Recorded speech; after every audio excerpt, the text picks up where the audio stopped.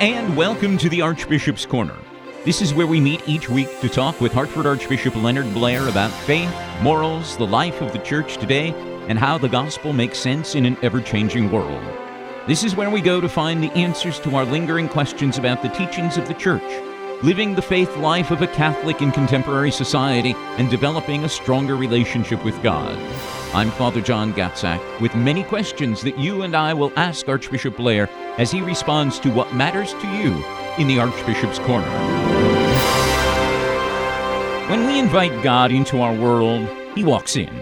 He brings a host of gifts: joy, patience, resilience. Anxieties come, but they don't stick. Fears surface and then depart. Regrets land on the windshield, but then comes the wiper of prayer.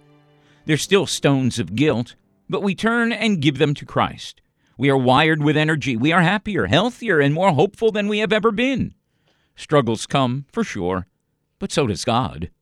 Prayer is not a privilege for the pious, not the art of a chosen few. Prayer is simply a heartfelt conversation between God and His children. He wants to talk with you. We meet now in the Archbishop's Corner, where Archbishop Leonard Blair helps us enter into that conversation with God as we search out the truth and we find the right way to faith. So thank you, Archbishop Blair, for sharing some time with us in the Archbishop's Corner. Jesus taps at the door, we open it, and let the conversation begin. How are you today? Very well, thank you. We lost an hour of sleep last night. Today is the start of daylight savings time, where we turn our clocks ahead to have more daylight in the coming months. With longer days, we know that winter is finally almost over. In fact, spring begins 1 week from today. Warmer months are coming. It's a good time, a hopeful time, is it not? Yes, it can't come soon enough for me. I certainly agree with you.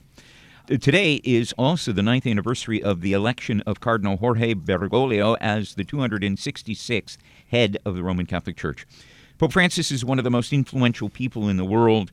Worldwide, people listen to him and his insight, especially as we watch the war in Ukraine unfold. Pope Francis said the Vatican is ready to do everything to put itself at the service of peace in Ukraine. Pope Francis is sending 2 cardinals to Ukraine, saying the presence of the 2 cardinals there is the presence not only of the Pope, but of all the Christian people who want to get closer and say, war is madness. Stop, please. Look at this cruelty. What do you think of the Pope's decision, Archbishop, to send cardinals to Ukraine? Well, first, a little correction. You said he's the head of the Catholic Church. The Pope is the visible head of the Catholic Church. The head of the Catholic Church is none other than Jesus Christ. So he's this visible kind of, just that little clarification, but theological clarification. Who am I to say whether the Pope should send 2 cardinals to Ukraine or not? But I obviously, he and his advisors have felt that these cardinals going over there can do some good, and I sure hope they can. They're probably in danger being there, but I think finally the Holy See has said some very strong things about what Russia's doing in Ukraine, and whether Mr. Putin will listen to that, I doubt it. But just because the Pope said it, he won't listen. But we hope that this very cruel, savage, unjustified, unwarranted aggression will stop. I think everybody is wanting to do something, including the Holy Father, and so this is his attempt to insert into the discussion some of what he believes is just and needs to be done in order to bring about peace. Well, there's only one just thing that needs to be done, and that's for Russia to withdraw and go back to its own country. There are no issues here that really have any justification whatsoever for what Russia did. It's not like they're aggrieved at something that Ukraine did to them. So let's hope that cooler heads in Russia will prevail in some manner, because I don't know that Mr. Putin will on his own, but who knows? Tuesday, March 15th, is True Confessions Day. It's a day created to inspire people to let go of their secrets and have a day of honesty. For Catholics, confession, or the sacrament of reconciliation, can be a very important part of Lent. Talk about the importance of confessing our sins, Archbishop. Well, even from the psychological point of view, we know that there is a value in people unburdening themselves of things that they carry with them that are wrong, that they have done or failed to do. And with the sacrament of penance, this is elevated by Christ into a sacrament. that it's not just therapeutic from a psychological point of view, but it is the therapeutic force of God's forgiveness to us in the confessional. So it's a great sacrament that is confirmed by our own human experience of being able to unburden ourselves. But in this case, it's far more than that. It is Christ himself absolving us from sin. We've reinstated Monday night confessions during Lent. Do you know if most parishes throughout the Archdiocese of Hartford are participating? Well, I expect them all to participate. We have reinstituted it again this year with the appropriate publicity. And, of course, because of COVID, everything is kind of in tilt. So I suppose there will be some maybe some glitches for some parishes or how it works out. But certainly we're committed to doing it this year. Thursday, we celebrate the feast of St. Patrick, patron saint of Ireland, who converted the Irish to Christianity, established monasteries, churches, and schools throughout Ireland. There are also many legends about him, including the use of the shamrock in order to explain the Trinity. Ireland came to celebrate his day with religious services and feasts. However, here in the United States, it's become quite a secular holiday. Celebrations generally focus around beer, green beer, and a meal of corned beef and cabbage. What do you feel has led to the popularity of St. Patrick, Archbishop? Well, I think it's because there's so many Irish Americans of that heritage who came to the United States, and so it became emblematic of their heritage and their chance to, have a public moment. And so that's all to the good. But as you point out, the principal thing here is we're talking about a saint whose life calls us to faith and conversion, and who should be appropriately commemorated by prayer and Mass, and not just the festivities that follow. And on Saturday, we celebrate the feast of St. Joseph, husband of Mary, foster father of Jesus. Despite being a prominent figure in the life of Jesus, he isn't mentioned in the Gospels a great deal. In fact, very little is known about him, and his exact words were never recorded. There was no devotion to St. Joseph in the early church, but he was later venerated by the great saints of the Middle Ages. Back in 1870, Pope Pius IX declared St. Joseph the patron saint and protector of the Catholic Church. You're the Archbishop of a diocese whose patron saint is St. Joseph. Talk for a minute about St. Joseph and the important role that he had in the life of Jesus. St. Joseph was the guardian of the Redeemer. He is the one who gave the legal name and status to Jesus, and custodian and protector of Our Lady and the child Jesus. And popes have written, well, not only popes, but others too have written beautifully about the role of St. Joseph in the Church. We had the year of St. Joseph, although because of COVID, it was kind of a stunted kind of celebration. It didn't really take off as it normally would under normal circumstances. But Pope Francis wrote a very fine letter on St. Joseph under different aspects, the kind of man he is, the kind of saint he is, the model he is for us. And Pope St. John Paul had done the same. And, of course, Pope Benedict's name was Joseph Ratzinger. He obviously had that as a great patron. So, we as in our cathedrals named for St. Joseph, we invoke his intercession over our local church and pray that he will help all of us to be people of faith, hope, and love. What circumstances in life should propel us to seek the spiritual aid of St. Joseph in our lives? Well, I think one of the things about St. Joseph that is very crucial for today is the whole notion of fatherhood. I mean, let's face it, fatherhood and Christian manhood is taking quite a beating in today's world. Mm-hmm. And with so many broken homes, so much divorce, so much trauma to children because of absent fathers, I really think, the women's concerns are very valid, and I don't mean to take anything away from them, but there is also a big crisis today about fatherhood and manhood, and Christian fatherhood in particular. And so I think from St. Joseph, and again, I would commend our listeners to read Pope Francis's letter on St. Joseph, which, I'm sure is easily available online, as a meditation for men about what it means to be a Catholic man in today's world. Archbishop, let's take a look now at the road to happiness in life, and this is where we examine the wisdom of Pope Francis that's drawn from some of his writings. I'll read a short portion of the Holy Father's address, and we'll ask you to comment with your own thoughts. This is taken from Pope Francis's message for Lent 2022, and it's called Let Us Not Grow Tired. And since it is a substantially long message, I've edited it and divided it into 3 parts so that we can adequately talk about what the Pope said. We spoke about part 1 last week. This is part 2 in our series. The Pope says, "Let us not grow tired of praying. Jesus taught us to pray always without becoming weary. We need to pray because we need God. Faith does not spare us life's burdens and tribulations, but it does allow us to face them in union with God in Christ, with the great hope that does not disappoint, whose pledge is the love that God has poured into our hearts through the Holy Spirit. Let us not grow tired of uprooting evil from our lives. One of these is addiction to the digital media, which impoverishes human relationships. Lent is a propitious time to resist these temptations and to cultivate instead a more integral form of human communication, made up of authentic encounters face-to-face and in person." Archbishop, your thoughts? Well, of course, these are 2 very different things, but they both are, very valid, especially the first. Let us not grow tired of praying. And this is not from Pope Francis, it's from Jesus, who said, pray always without becoming weary, without ceasing. And I think that's very important to know that that comes from the mouth of Jesus himself, because we do grow weary of prayer. I mean, sometimes, look how these days, what kind of prayers are being poured forth for Ukraine, for an end to this violence and suffering.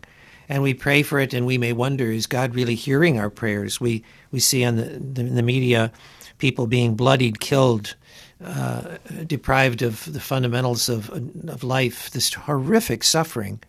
And we keep imploring God to help us stop it. And sometimes we may wonder, is God really hearing our prayers? But that's where we have to do what Jesus says and pray without becoming weary.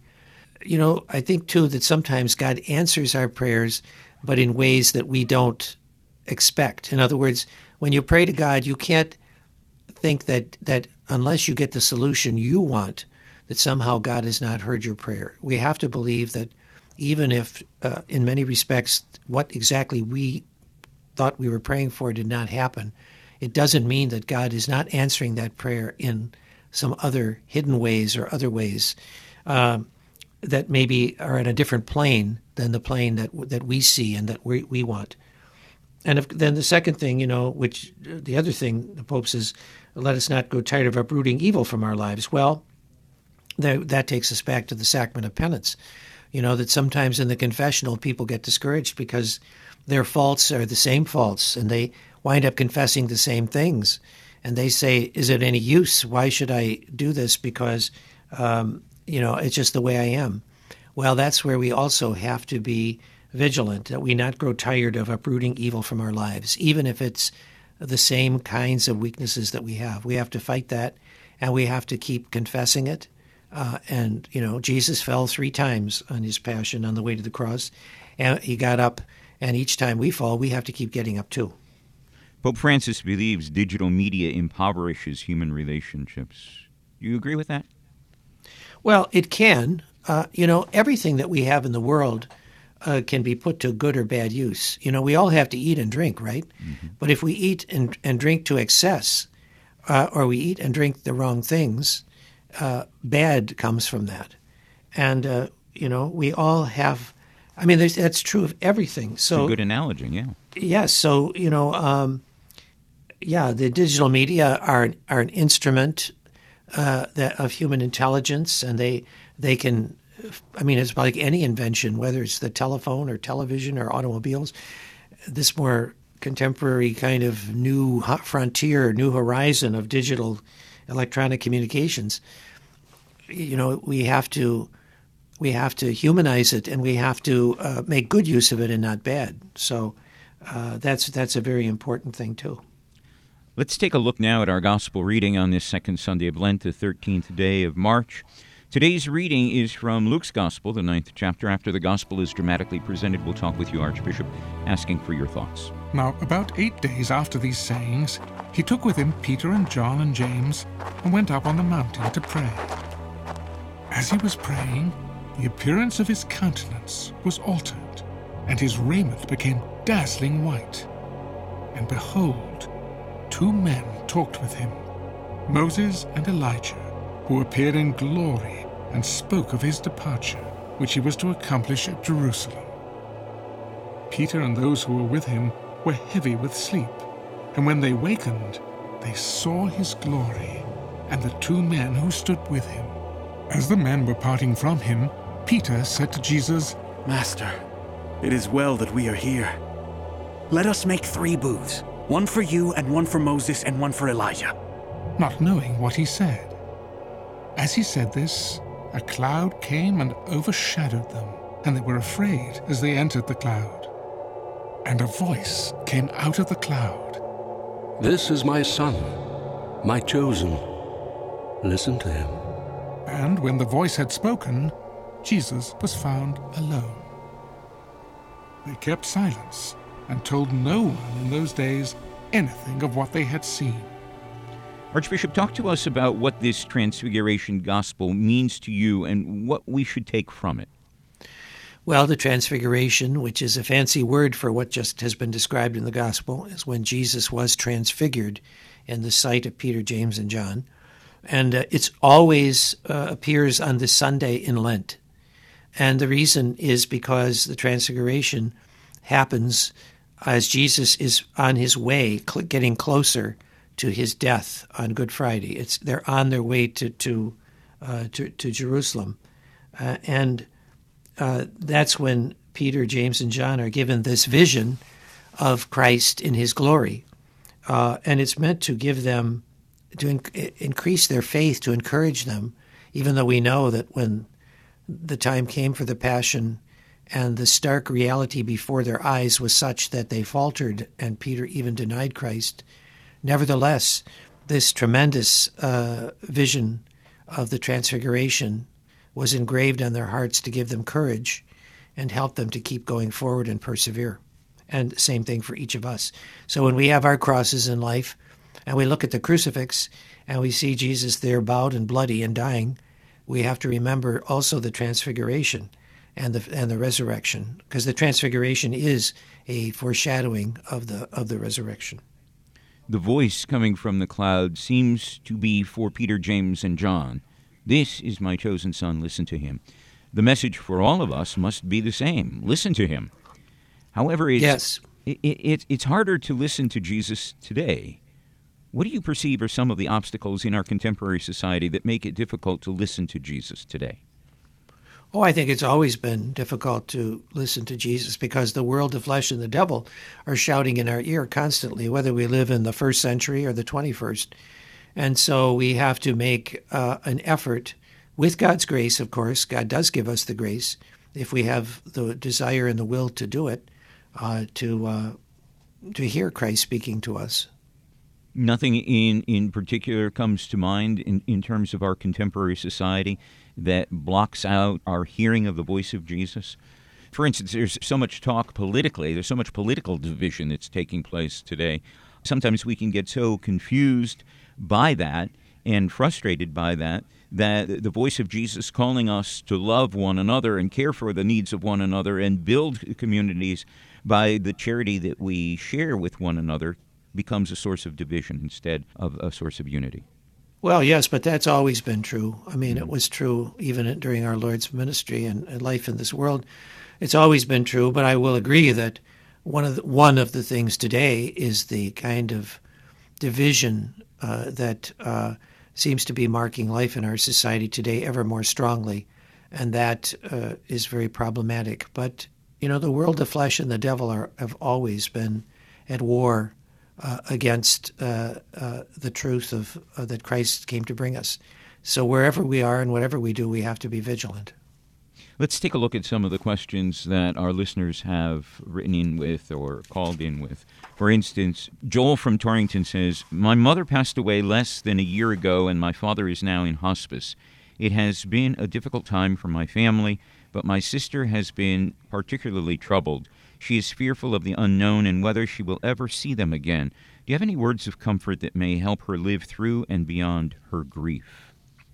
first of all, my sympathies at your loss. The words of comfort, the best words of comfort I can give, are Christ's own words. In the gospel, what Jesus says, and then what's also in the epistles, St. Paul, St. Peter, St. John, those are the words of spirit and life. And obviously presenting those words to someone in a sympathetic way and with solidarity is meant to be a consolation, and in our own belief in those words. If we believe what we are hearing from Scripture, then we can, they're not just a dry bones kind of thing in a book. We have to bear witness to it by our faith. But that is the great consolation that we can give to anyone. Lou from Cheshire says, are plant-based meat substitutes okay for Catholics to eat on Ash Wednesday and Fridays during Lent? Well, yes. There's nothing there's nothing at all evil about eating meat, but the fasting from meat is meant to choose that particular food, based in Scripture, by the way, as a way of self-discipline. And so we do it communally together, and so that also has a great importance. So, if somebody eats something that's a substitute and gives up meat, that's, as long as it's not meat, that's perfectly fine. Rose from Simsbury says, can someone who is not Catholic go to confession with a Catholic priest? Well, Rose, to receive the sacraments, you have to be in full communion with the Church. Now, God does not, we can't judge, God's grace can work outside the visible boundaries of the Catholic Church. But we know to receive the sacraments, you would need to be in full communion with the Catholic Church. So if someone came to me and told them we're not Catholic, I would try to counsel them, and I would pray with them and even give them a blessing, but I wouldn't give them sacramental absolution, no. Jay from Colebrook says, many Catholics are fearful of the impact sexual abuse scandals will have on the Catholic Church for the long term. Just the other day, Bishop Gustavo Zanqueta was sentenced to 4.5 years in prison after an Argentine court found him guilty of sexually abusing seminarians. With cases like these continuing to happen, many are angry and afraid the Church will not survive. What are your thoughts on the survival of the Catholic Church in the 21st century? Well, Jay, the Catholic Church will always survive because it's founded on Jesus Christ. And so Jesus promised to be with us until the end of time. And I can tell you right now, if you read church history, you'll be amazed that the church is still here today. Because without taking anything away from the horror of the sexual abuse crisis that was perpetrated by some members of the clergy, and was not properly dealt with by some members of the hierarchy in a way that is scandalous and really very difficult for people to accept or understand. That does not mean that the whole church is corrupt, that all priests and bishops are somehow corrupt. And the church has survived a lot of horrible things. And I do think a great consolation is to read church history. If you saw what the church was like at some of the other ages in the past where things were out of hand and had to be severely reformed, you will. To me, it's a testimony to the fact that the church is preserved by God and will be until the end of time. Crystal from Hartford says, the Knights of Columbus announced it is giving $1 million for Ukrainian refugees fleeing Russia's invasion and has also begun a Ukraine Solidarity Fund. It aims to match funds donated up to $2 million. Supreme Knight Patrick Kelly said, quote, the people of Ukraine and our brother knights in that nation need our help. Ukraine has a population of more than 41 million. It is estimated that more than 5 million Ukrainians may become refugees. Is the Archdiocese of Hartford collecting donations to help support the people of Ukraine? We are not doing it directly because we are not in the best position to do that. When I found out that the Knights of Columbus had started this relief fund, we immediately put it on our Archdiocesan website and encouraged people to contribute to the KFC Relief Fund. I immediately made a personal contribution of my own to that relief fund, and I understand that there are some other Catholic agencies perhaps that are out there that you can turn to. But as far as the Archdiocese itself collecting donations, we're not really in a position to do that. We need to do it through agencies that have the wherewithal to reach the people in Ukraine. I want to encourage anyone listening who wants to go either to the Knights of Columbus website or our Archdiocese of Hartford website and contribute to that fund. If an individual pastor of a parish in the Archdiocese wanted to take up a collection within the parish and support the Knights of Columbus efforts, you wouldn't have any problem Well, no, with I that. told them to do that. Okay. I've encouraged our priests to do this. So they can do that on their own then. Yes, and, the Knights have a presence in Ukraine. They're not just doing this from a distance. There are Knights of Columbus in the Philippines, in Mexico, in Poland, in Ukraine, and several other countries. And so there is the Knights in Ukraine, and so they are in a position to be able to help on the ground. To get the support right directly there where it is needed most, huh? And as I've pointed out publicly on our own, here in Connecticut, in Stamford, we have the Ukrainian Eparchy, which means Diocese of Stamford, with Bishop Komnicki. And I'm sure that if any listeners went to their website, the Ukrainian Eparchy of Stamford, they might also find a way. I know that the Ukrainian Catholic Church here in our own Archdiocese has been collecting funds. So there are many ways that you can go directly to do this to the people who are on the ground involved. One last question, Archbishop. This is from Dennis from New Britain. Dennis says, "It's been my experience that when a youth leaves home for college, they sometimes lose their ties to the Church and in some cases are encouraged to turn away from their faith. How does the Archdiocese of Hartford support on-campus ministry and promote the Catholic Church at universities in Connecticut and their surrounding college communities?" Well, Dennis, that's a very good question.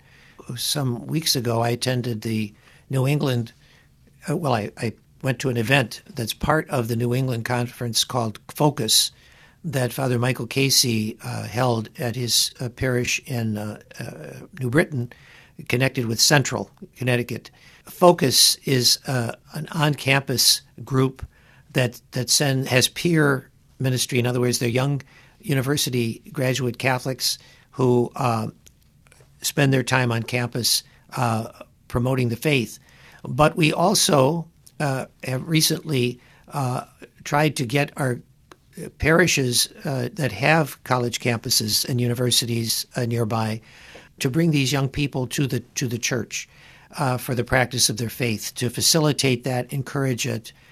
Because sometimes if you just have a campus minister on campus, that person may wind up having some little pizza party once a week for the Catholics that want to come. But sometimes not always, but sometimes it doesn't amount to more than that. And then when these young Catholics graduate, they don't really have a connection to parish life. So we're trying to emphasize that young Catholics on campus should be drawn into local parishes and encouraged to participate.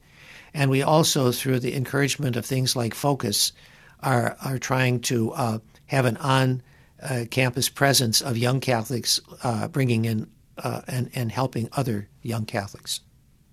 This is an admirable thing to do because what it does is it helps ground the individual student's life in parish life, where the faith will be nurtured and grow long after his college years. Yes. Archbishop, we've come to the end of our time together. Can you close the program with a prayer? Heavenly Father, during the season of Lent, your mercy is poured out for us. Your invitation to mercy is poured out for us in the words of the gospel, in the words of your beloved Son, that we should repent and believe in the gospel, that we should turn to him as our Lord and Savior. So we ask you, amid all the crises and troubles that afflict our world, the great violence in Ukraine, the injustices that are part of life, that we turn to you in repentance for our own sins, and we ask your mercy on the sinful world. And may Almighty God bless you all in the name of the Father, and of the Son, and of the Holy Spirit. Amen. Archbishop, thank you for inviting us into the Archbishop's Corner. We wish you continued prayers during this penitential season of Lent. Thank you.